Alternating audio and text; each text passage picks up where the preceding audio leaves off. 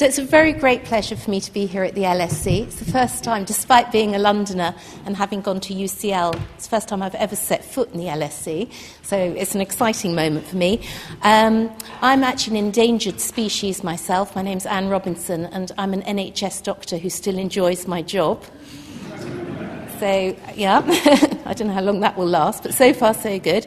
And the other thing I like to do is health journalism, and that is because I cannot imagine a greater thrill than trying to get to the next scientific or medical breakthrough and story.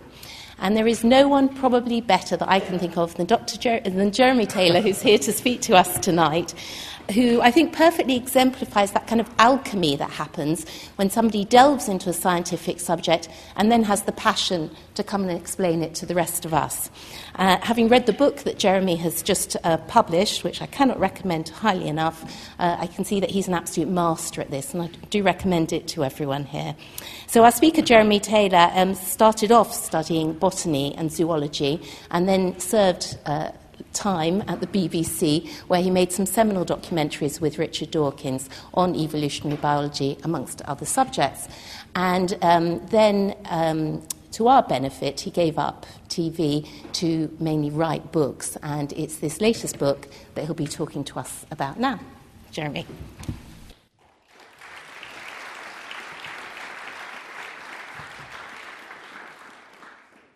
Thanks very much indeed, Anne, for that very kind introduction. And thanks also to the Centre for Philosophy of Natural and Social Science here at the LSE for hosting this lecture and inviting me to give it. And good evening to everybody else. Thanks very much indeed for coming. Now, I've written Body by Darwin because, like many scientists in the burgeoning field of evolutionary medicine, which is about 20 years old this year, I believe that modern medicine limits itself because too often it fails to take evolution into account in its explanation of the disease process.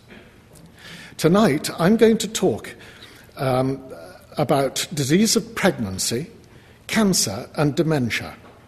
And it's my job to try and persuade you that thinking about the causes of these diseases through the eyes of a Darwinian really does lead you to fresh, exciting, and useful new insights, and allows you to frame illness in a more productive way, even if evolution only too often has a nasty habit of driving us into the doctor's surgery. During the research for Body by Darwin, I interviewed the most courageous, single-minded and determined woman I think I've ever met. Her name is Priya Taylor, and she lives in West London. Priya wanted to start a family as soon as she got married in 2003, and she got pregnant on her honeymoon. But her tiny baby, Alexander, had to be delivered prematurely at 25 weeks, weighing only 1 pound, and unfortunately died 2 days later. Undaunted, Priya got pregnant again within 2 months of losing Alexander, but at 10 weeks the doctors could detect no fetal heartbeat. She had a dilation and curettage operation to remove fetal and placental tissue, and soon was pregnant again. Another failure was quickly followed by 6 more, all of which lasted between 4 and 10 weeks. 2 months later, she started her first round of IVF. It was to be the first of 6, and 5 of them led to short-lived pregnancies. Finally, her last IVF cycle produced 14 fertilized eggs, of which 2 were implanted. And after the most turbulent pregnancy you can possibly imagine, during which she lost one of the fetuses, had the neck of her cervix stitched up to prevent the loss of the other, and developed a highly abnormal placenta, she finally gave birth by caesarean section at 35 weeks to the one baby that survived, baby Maya. Now, the gynecologist looking after Priya was Jan Brozens, who is now the head of reproductive health at the University of Warwick. And he believes Priya is a prime example of women who've developed a fault in an evolutionary mechanism for embryo quality control. The result for Priya have been rapid conceptions, but a high degree of pregnancy loss. I'd been led to Brozens by the brilliant evolutionary theorist from Harvard, David Haig, who suspected that Brosen's research could be an example of the genetic conflict theory in pregnancy that he's been working on for the last 20 years. Now, while most of us consider making babies the ultimate cooperative effort, evolutionary biologists, of course, know better. Because in reality, the genetic interests of mother, father, and fetus are not identical. Any fetus, of course, will receive 50% of its genes from its mother, but it will also inherit 50% from its father. And the two copies of every gene a baby inherits have the propensity to behave differently, depending on that paternal or maternal origin. Throughout the animal kingdom, but especially so in humans, the female shoulders far more of the metabolic costs of bringing any baby to term and nourishing and caring for it after birth than does the father. Furthermore, every baby a mother brings into the world has to be genetically related to her, but they may have different fathers. It's therefore in the mother's best genetic interests to temper the investment she makes in any one baby in favour of spreading that investment out over any hypothetical number of babies she may incubate over her entire active reproductive life. Don't put all your eggs in one basket. It's in the selfish interest of paternal genes, in the shape of the fetus and placenta, to demand more from the mother than she's inclined to give.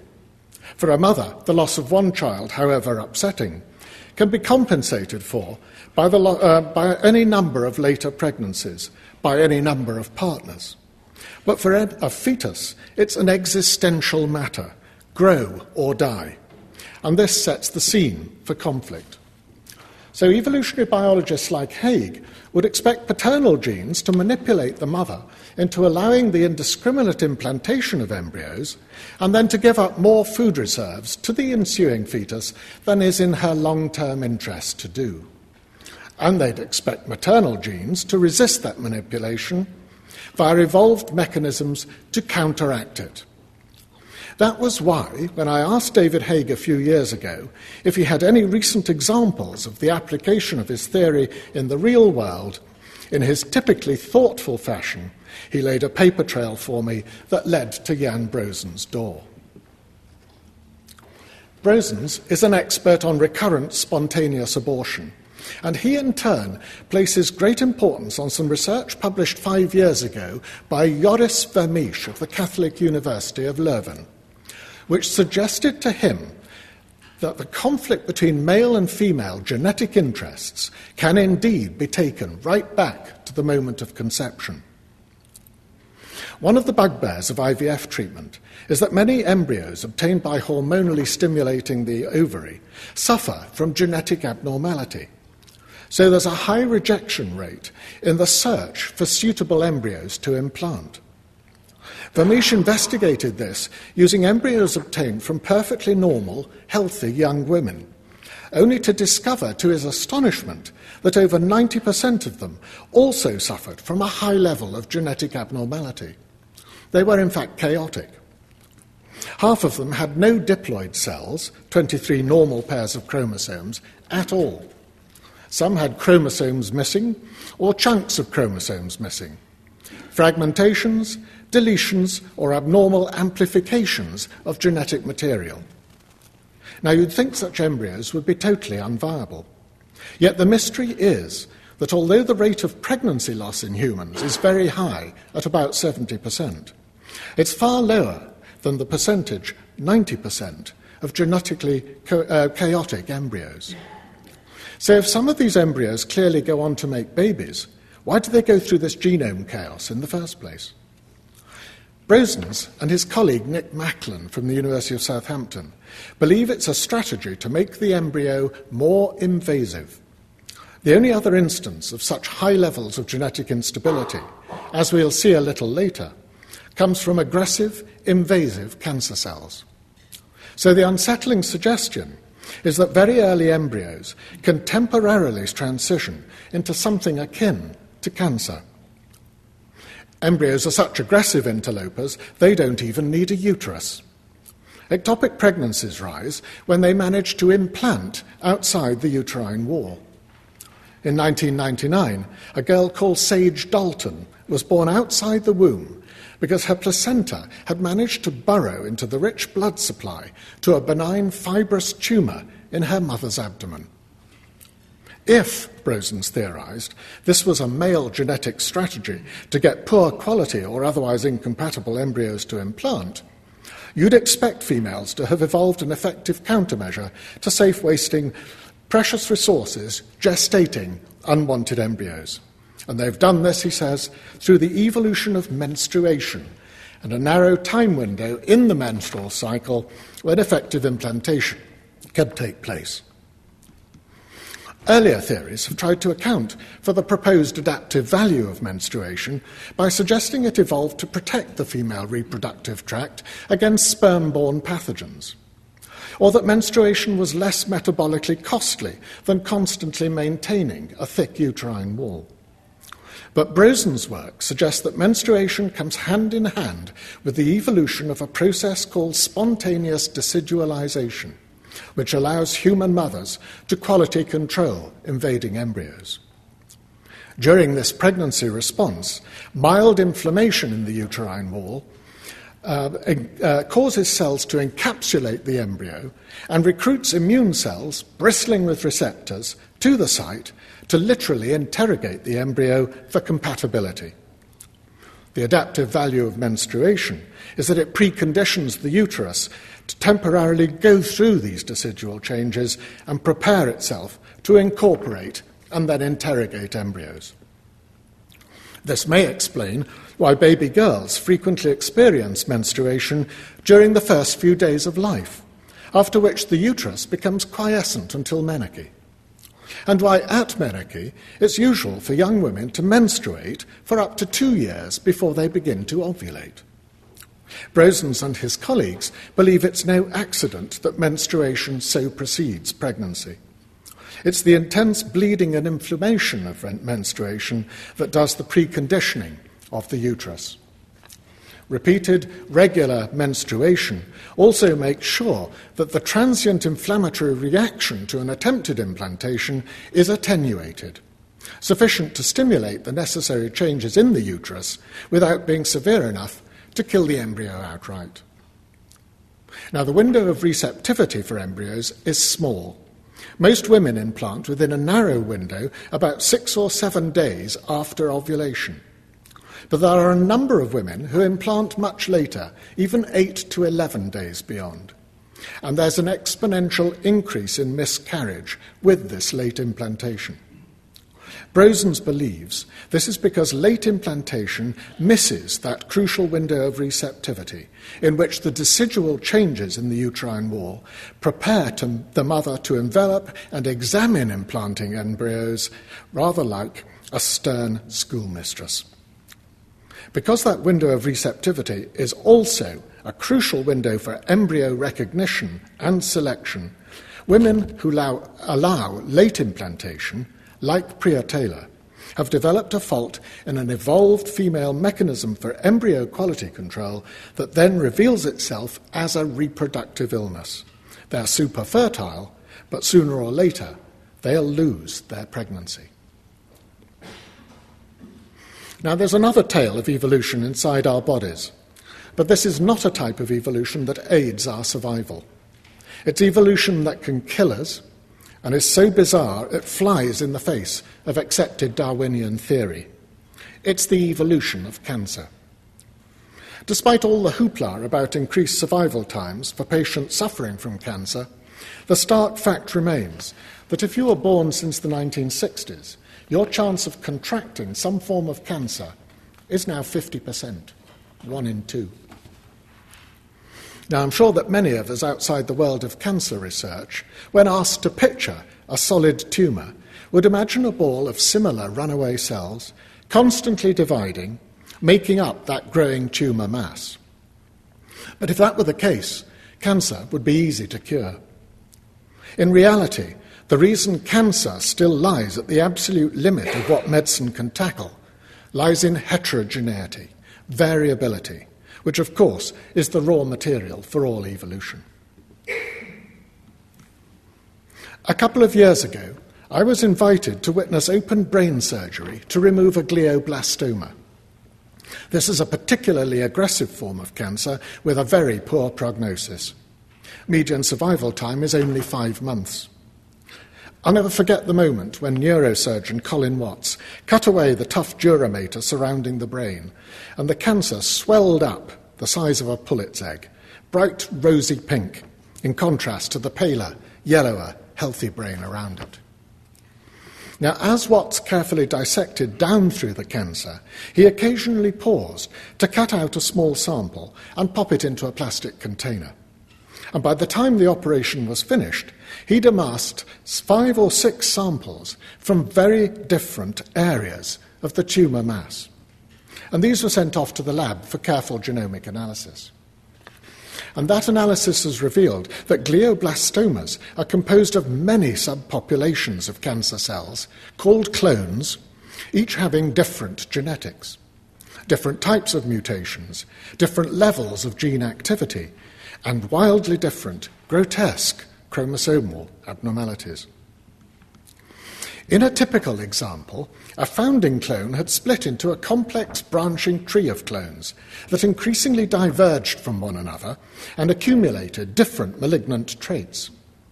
An early event in one clone was a chromosomal instability that resulted in the formation of a highly aberrant circular chromosome called a double minute, which could replicate under its own steam and contained hundreds of copies, instead of the normal 2, of the EGFR gene, which can cause cells to divide, proliferate, and migrate.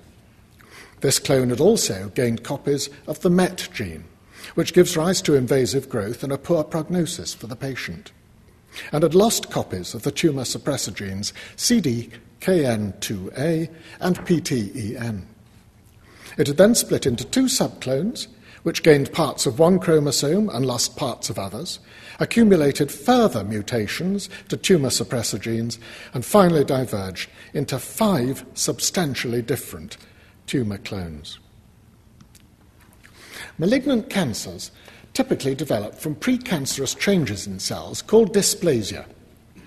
And the huge problem for oncologists is in trying to decide from biopsy slides what the likelihood is that any abnormalities they see at this stage will turn from dysplasia into malignant cancer. Dysplasia can be graded low to high, and in colon cancer, typically, 50% of patients with high-grade dysplasia will go on to cancer. But of course, this means 50% won't. Oncologists, in the present state of knowledge, can't take the risk. And so all patients in this condition are offered a colectomy and will spend the rest of their lives with a stoma and a colostomy bag. The situation is even more dire with suspected esophageal cancer, where only 15% of patients with high-grade dysplasia will develop cancer. But if they do, it's extremely aggressive and lethal. I spoke to an American writer called Bob Tell, who'd gone into his local hospital for a routine colonoscopy to check for signs of colon cancer. He was all clear down there, but his gastroenterologist, knowing he'd complained of a long history of acid reflux from his stomach, said, "Well, as long as I've got you on the table, Bob, why don't I check the other end?" The dysplasia they found in the ensuing biopsy, called Barrett's esophagus, that's the red patch on the slide, was estimated to be so severe, his doctors feared he'd soon develop esophageal cancer, and he came under great pressure to have his entire esophagus surgically removed. A fiendishly difficult operation that until recently only 20% of patients survived. Luckily for Bob, he hit the internet in a blue funk and came across the name of Brian Reed at the Fred Hutchinson Cancer Center in Seattle, whose expertise directly contradicted the earlier biopsy results. And Bob has remained cancer-free on regular surveillance ever since. Reed has attempted to put some degree of confidence into cancer prediction by establishing the biggest cohort of Barrett's patients in the US. And he's patiently built up a picture through time from a history of biopsies from each patient, of the mutations and chromosomal instabilities that occur in the esophageal lining of those patients who progressed to full-blown cancer compared to those that did not. In the group that eventually progressed to cancer, the genome rapidly became increasingly more disorganized and abnormal. They found a sudden increase in chromosomal instability, which occurred very suddenly and very rapidly, so that the genomes underwent gains and losses of chromosome arms or whole chromosomes about 4 years before cancer developed. And 2 years before the cancer, they underwent a catastrophic, telltale chromosome doubling. This doubling is called tetraploidy. The normal 23 diploid pairs of chromosomes become 23 quartets. It's been found in any number of potentially lethal cancers, and it's a red flag to oncologists that a new stage in malignancy has been reached. But why is tetraploidy so malignant? It may be that it allows some copies of genes to remain working normally, ensuring the cancer cell survives, while mutation and chromosomal instability drastically remodel other parts of the genome. And it is certainly a prelude to a further drastic cascade of chromosomal mayhem. Tetraploids typically degenerate further into an abnormal chromosome number somewhere between tetraploidy and diploidy called aneuploidy. And this can give rise to translocations, when parts of chromosomes mistakenly attach themselves to others, and either give rise to highly aberrant fusion genes or lead to changes in the number of copies of genes. These copy number changes frequently increase the numbers of mutations that drive cancer or decrease the copies of tumour suppressor genes, both of which can have drastic consequences. Charles Swanton, now at the Crick Institute here in London, has shown how tetraploidy in colon cancer cells can drastically accelerate cancer evolution, increasing the chance of relapse after 2 years of treatment by 5 times. It represents, he says, a major macromutational step that reminds him of the now discredited theories of the saltationists of Victorian biology, like Richard Owen and Geoffrey St. Hilaire, who proposed that monstrosities could become the founding fathers of new species through instantaneous transition from one form to the next. Chromosomal instability in cancer can occasionally become so abrupt that the researchers who study it are led to suggest that cancer evolution does not conform to classical evolutionary theory at all.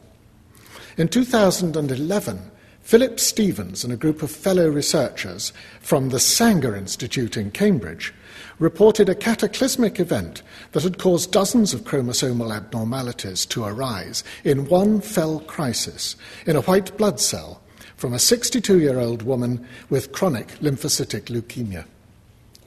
You would have thought that such a disaster would have killed that cell stone dead, but the cell survived and founded a clone of similar cancer cells, as the patient deteriorated rapidly, resistant to the monoclonal antibody alemtuzumab, and died.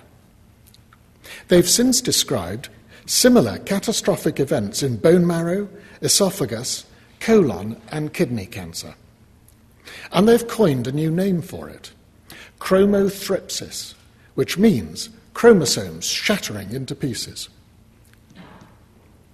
In a particularly spectacular event in lung cancer cells, chromosome 8 spontaneously shattered into pieces, leaving hundreds of shards of DNA circulating unfettered in the nucleus.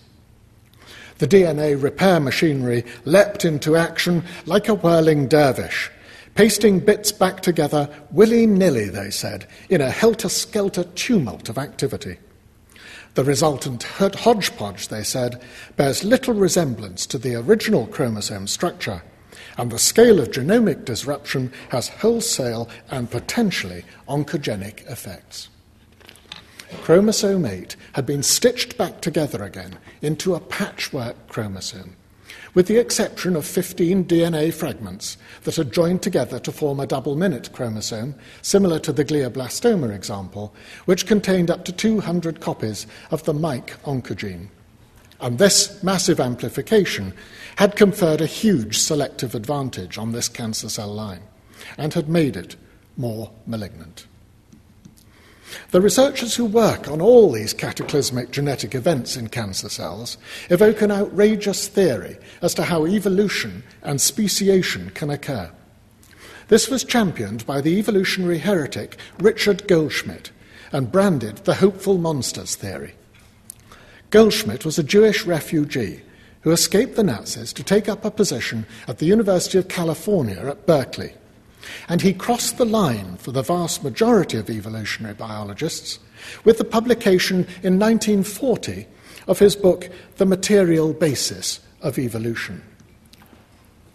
This maintained that gradual stepwise accumulation of mutations are not sufficient to explain the evolution of one species from another. Macromutations, drastic mutational change, are necessary. Well, eventually the gradualists won the day, arguing that such wholesale genomic change would invariably prove disastrous for complex multicellular organisms. But it's become obvious in the intervening years that in much simpler organisms, like many bacterial species and clones of cancer cells, sudden massive genomic change can occasionally pay off, despite the loss of many unviable individuals, if the selection pressure on these organisms is sufficiently harsh. Cancer cells are indeed hopeful monsters, and in the specific context of cancer evolution, Goldschmidt is being rehabilitated. Now, I'd like to finish tonight with an example of where an evolutionary model of a disease process has challenged a medical orthodoxy that stood for over 100 years. Alzheimer's disease was named after Alois Alzheimer in about 1901 and first described in the post-mortem brain of one of his dementia patients, August Dieter.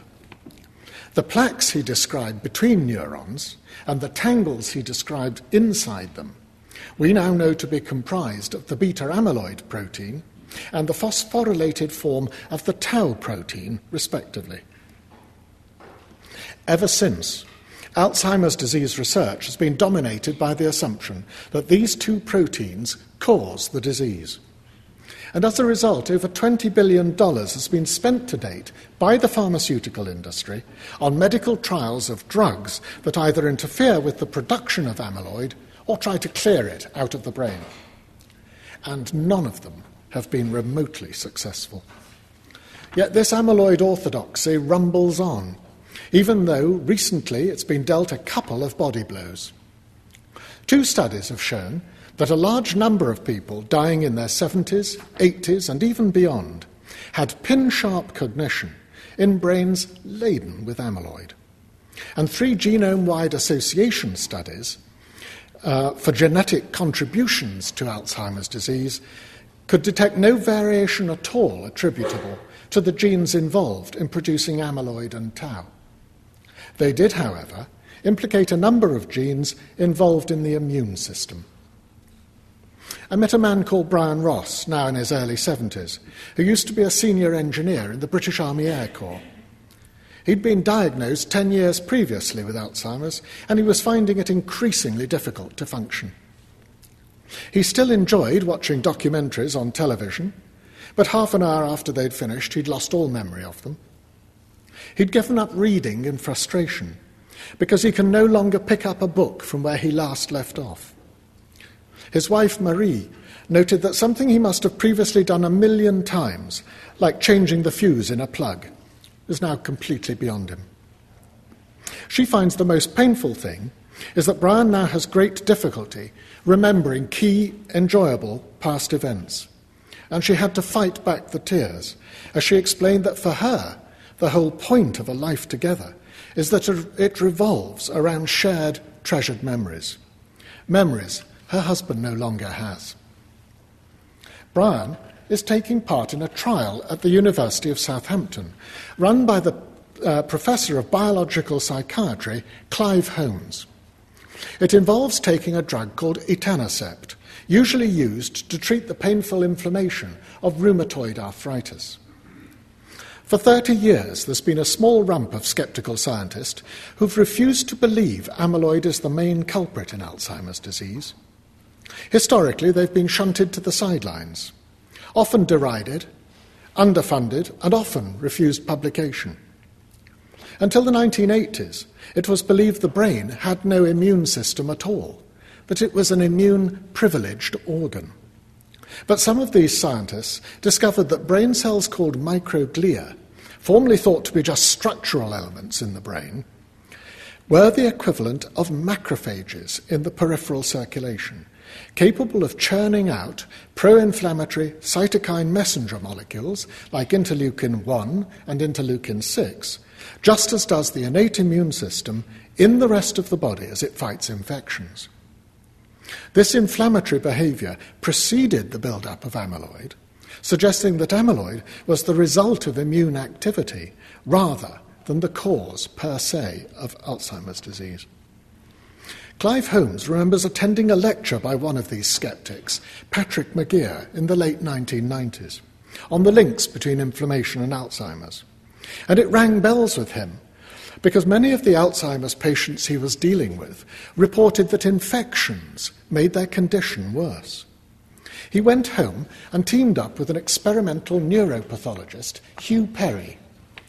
They decided on a joint experiment with 300 patients, where they measured cytokine levels in the blood and interviewed them about their history of infections. They discovered that those patients who had chronic inflammatory illnesses, like heart disease, diabetes, and arthritis, were declining 4 times faster with Alzheimer's than healthier individuals. And those patients with a background of inflammatory illness and an occasional spike of recent infections superimposed upon it were declining tenfold. Now, these early results confirmed to Holmes and Perry that states of peripheral infection and inflammation, with their raised levels of circulating pro-inflammatory cytokines, were able to communicate with the brain. However, at the time, it was heresy to suggest that the immune system could speak to the brain and affect its chemistry and behaviour. Psychoneuroimmunology, as it was then known, was marginalised science, Hugh Perry told me, because people felt that if you called yourself a neuroimmunologist, it just meant you were a crap neuroscientist or a crap immunologist. So if you now added psycho to all that, well, it meant you didn't understand a damn thing. However, Perry happened to meet the chief European exponent of this crap science, Robert Dancer, at a scientific meeting in France. And Dancer told him about a 30-year-old evolutionary theory called sickness behaviour, which sought to explain the relationship between fever and illness and the almost hibernatory behaviour of animals when in the throes of recovery from infections or poisoning. The author of Sickness Behaviour in the early 1980s was a veterinary scientist at the University of California at Davis called Benjamin Hart. Hart observed that both animals and people at the onset of a severe infection run a fever and tend to become lethargic, depressed and anorexic. They prefer a burrow or a bed to the office or a foraging run outdoors. The sleepiness and depression cuts down activity and channels valuable energy into stoking the fever. And since it's well known that pathogens prefer temperatures lower than the human body, sickness behaviour, said Hart, is not the effect of debilitation, but rather an organised, evolved behavioural strategy to facilitate the role of fever in combating viral and bacterial infections. Hart specifically identified pro-inflammatory cytokines as capable of causing that fever as they incited macrophages to converge on the pathogen and destroy it, and suggested the same cytokines could communicate with the brain to elicit the depression and appetite loss that attended the fever. Dancer modernised Hart's theory by explaining precisely how signals of infection in the periphery could communicate with the brain and induce sleepiness, social withdrawal, loss of appetite, fatigue, and aching joints. He also asked, what happens when the acute sickness response is no longer adaptive, either because it's out of proportion with the set of causal factors that were the trigger for it, or because the sickness response is prolonged, as occurs during a variety of chronic inflammatory diseases. And he specifically cites depression and Alzheimer's disease as two likely repercussions of sickness behaviour becoming maladaptive. Now, sickness behaviour has given Holmes and Perry a solid evolutionary context for their hypothesis that infection and inflammation in the body can raise cytokine levels in the periphery and communicate that state to the brain to initiate a similar inflammation there. And they hypothesized that repeated inflammatory signals prime microglia so that they overact and start turning on and damaging neurons. Their model for Alzheimer's has been robustly supported by Irene Nüssel and Dimitri Kristik from Switzerland, using a recognized mouse model for Alzheimer's disease. Nüssel injected pregnant mice with a chemical called poly-IC, which mimics viral infections. It caused chronic raised inflammatory cytokine levels in the brains of the fetuses, a reduction in the growth and development of neurons as those fetuses matured, and a significant increase in the precursor of beta amyloid in the hippocampus, which is the part of the brain responsible for learning and memory, and the first to become heavily affected in Alzheimer's. They also identified activated microglia in the hippocampus. Now, things became even more interesting when they gave a second dose of poly-IC during adulthood to mice that had previously been challenged in the womb. This mimicked an adult systemic infection. They discovered widespread changes in both size and morphology of microglia, especially in the hippocampus, which suggested they had indeed become primed. And they also found pronounced amyloid plaques in the double immune-challenged mice compared to controls. They'd produced a comprehensive mouse model of Alzheimer's, where the sequence of events ran from infection to inflammation in the brain, an exaggerated response of microglia, damaged neurons, accumulation of phosphorylated tau inside neurons, and accumulation of amyloid plaque between them. Their model of Alzheimer's disease has completely reversed the arrow of causation, making infection and inflammation the prime movers. And only last week, a colleague of Holmes and Perry at the University of Southampton, Diego Gomez-Nicola, published yet more research that vindicates this inflammation theory. He found that microglia were far more numerous in the brains of patients who had died from Alzheimer's disease than in age-matched controls. Furthermore, in the mouse model of Alzheimer's disease, he showed that by chemically blocking the receptor that determines microglia number, he could prevent the rise in microglia numbers, prevent the loss of communications between neurons, and produce mice with fewer memory and behavioural problems, even though their brains were full of amyloid. Now, all this research makes complete sense of several retrospective trials in the late 1990s, which suggested that the long-term taking of non-steroidal anti-inflammatory drugs like ibuprofen and aspirin helped to prevent Alzheimer's. The biggest study by the Veterans Administration in the States compared 50,000 former servicemen who had subsequently contracted Alzheimer's with 200,000 that remained undemented. And the data revealed that taking ibuprofen for 5 years or more had more than halved the risk. There's a final evolutionary twist to this story. Humans are the only species that suffers from late-onset Alzheimer's disease, the form that accounts for over 99% of cases. A gene, CD33, has recently been discovered that affects whether or not microglia perform a benign, protective role or an aggressive role that can lead to Alzheimer's pathology. Levels of CD33 protein and numbers of CD33-producing microglia are increased as Alzheimer's develops. Microglia, as well as producing cytokines as part of the inflammatory response, are also the innate immune system's scavenging cells in the brain. They'll gobble up cell debris, damaged and dying neurons, and beta amyloid by a process called phagocytosis. But when CD33 is active, those microglia stop benign housekeeping, and they become inflammatory and neurotoxic, and they stop gobbling up rubbish. A group of scientists who study evolutionary medicine in San Diego have recently estimated that the CD33 gene rose to prominence in humans after the split with a common ancestor with chimpanzees, a time when human brains were evolving rapidly. It may be a classic example of what I call the live now, pay later phenomenon, known as antagonistic pleiotropy in the trade. It's so common in evolutionary models of disease. There must be something extremely useful to young human brains that warrants the evolution of a gene that increases inflammation via innate immune system activity while decreasing the removal of beta amyloid from the brain.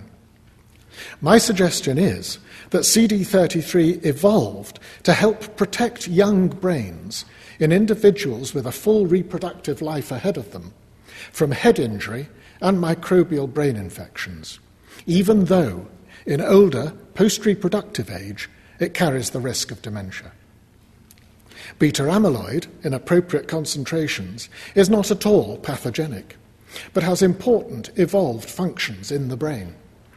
It's absolutely vital for regulating the traffic of signals across networks of neurons, supporting long-term potentiation by which memories are stored, and preventing the overexcitability of neuronal networks, which we might experience as fits. There's even emerging evidence that beta amyloid is a powerful antimicrobial agent, which may have evolved in the brain to help to protect it against infections. But there's also a variant of the CD33 gene that reduces the amount of CD33 protein it manufactures, and it's therefore protective against Alzheimer's disease. And it occurs at low frequency, in balance with the more toxic variants of CD33 in all human populations. The San Diego scientists argue that this protective variant was derived quite recently, much less than 500,000 years ago. And they suggest it could have evolved because early human populations increasingly needed grandparents to survive into old age and still be on top of their cognitive game, capable of looking after grandchildren and contributing knowledge and wisdom to younger generations, rather than simply being a senile burden. Capable grandparents would have aided the youngsters' survival and the survival of grandparental genes in them. So kin selection might have been just strong enough to maintain this balance between the gene variant for extended post-reproductive lifespan and the variant that mitigates against old age in favour of an aggressive immune system during youth. Well, I suppose it's a wonder we oldies are not all tottering around with Alzheimer's disease today, given that infection is such a constant fact of life, and given the huge potential for heart disease, diabetes, obesity and other inflammatory ailments. It may finally come down to which immunity gene variants each of us is endowed with that decides whether or not we're somewhat protected against the inflammation that fires up dementia or left susceptible to it. So I suppose the take-home message of this final story, at least for anyone in the audience over the age of 60, might well be take a tip from evolution and an ibuprofen before bedtime. Thank you very much indeed.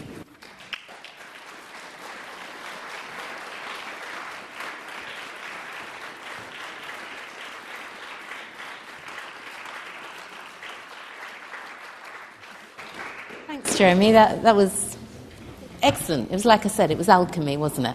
So now we've got 10 minutes left for questions. I'm sure we'll have lots. If you want to give your name and something about your affiliation and keep the question quite short. We've got some roving mics, I think. So there's a gentleman here in the middle. Thank you. Thank you. My name's Ian Orr, and I suppose I know the insides of hospitals fairly well, so I have that sort of interest. but also a philosophical interest. I'd like you to say a bit more about the timescale and geographical extent that affects sort of evolutionary pressures and results. So it's quite clear from the, as it were, the rapid evolution of the bacteria in your gut, that it's, as it were, evolution at the individual level may have an outcome on one person developing or not developing a particular illness at a certain time. But a lot of the pressures are ones that seem to work, largely within communities of human beings, but of course also communities of other organisms, particularly birds, mammals, and so on. So just if you could say a little bit more about that framework. Absolutely. Let me pick up on precisely the example you hinted at there, which I didn't go into in the talk, which is the hygiene hypothesis or the old friends hypothesis, which is the idea that we owe it to the microbial populations of our guts, now known as our microbiota, for a lot of our health today. Certainly, they do seem to be very strongly connected with our resistance to a whole range of allergies and autoimmune diseases. Now, the interesting thing about this, a lot of people get the hygiene hypothesis wrong because they sort of say, "Oh well, we've allowed our kiddie to go into the backyard and get his hands dirty, and we've given up all those disinfectants that kill 99% of all household germs, but his allergy's not getting any better. So the hygiene hypothesis is clearly rubbish." But the whole thing about the hygiene hypothesis is not what happens out here on your hands, it's what happens down here in your guts. And that's where the evolution has a very long historical depth, because over really millennia, we have learnt to live with a variety of microbes, mainly because we couldn't keep them out of us. And we've learnt to live with a whole variety of what are known as helminths, which are parasitic worms of one description or another, because the immune costs of trying to get rid of them would have been far too high in collateral damage. So what has happened over millennia is that these organisms, in order to stay inside us and not be attacked by our immune system, have actually evolved ways in which they can regulate our immune systems, the better for us to tolerate them. And as a side product, the better for us to regulate our immune systems and prevent allergies and autoimmune diseases occurring. So the extraordinary thing is that you do require, of course, this huge depth of evolutionary time for an extraordinary, delicate system like that to evolve, in which we actually, in effect, in a popular way, we've handed over control of our immune systems to the bugs in our guts. But it's taken millions of years to get there. But it only takes a very short level of time to actually rupture and destroy that beautifully honed, delicate kind of evolutionary mechanism. I mean, it's a classic example in where do we get our bugs? Where does any baby get its bugs? Well, of course, it gets it from the mother through vertical transmission. The bacteria in the mother's guts go into her lymphatic system, into the breast, and are fed to the baby in breast milk. The baby picks up lactobacilli on its way out through the womb during natural vaginal childbirth. And that then starts to shape the infant immune system right from the word go. But, a lot of women cannot or will not breastfeed. A lot of women either have to elect or want to elect for caesarean section, and their babies do not get those bugs. And it's been shown very clearly in a number of studies that babies born of caesarean section are far more likely to develop a range of allergic and autoimmune diseases and behavioural problems, even autism. So it takes millions of years to build these beautiful, delicate evolutionary mechanisms up, and it takes a quick change, if you like, a much faster change in culture to destroy them. We've got time for quick 2 more questions if anyone has a burning question. This gentleman there with the... Hang on, wait for a mic, otherwise no one will hear your comment. It was just a comment that a lot of the gut microbiota is actually in infants is controlled not by what bugs they're dosed with, but what they're fed in the milk. So there's variation in oligosaccharides in milk that reshape the immunity. Absolutely. It's a beautiful mechanism. You obviously know quite a lot about it, but as I understand it, this was a great mystery for a long time. Oligosaccharides, very long-chain sugars, exist in breast milk in surprisingly high concentrations, much higher than any other mammal studied.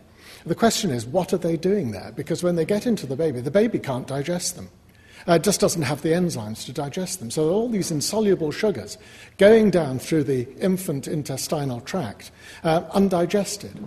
But what happens is, of course, they arrive at the large intestine, and there they meet the bifidobacteria that have actually been put into the baby in breast milk alongside, they've been parachuted in, if you like, with their own food supply. And it's the oligosaccharides that are food for the bifidobacteria, not the baby. So the bifidobacteria, only a few days after birth, grow to become the vastly preponderant species in the baby's and now anaerobic large intestine. So, yes, absolutely. It's another example of an absolutely beautifully crafted evolutionary mechanism. Yeah. And we have one more question from the gentleman. My name's Jim Craig Gray.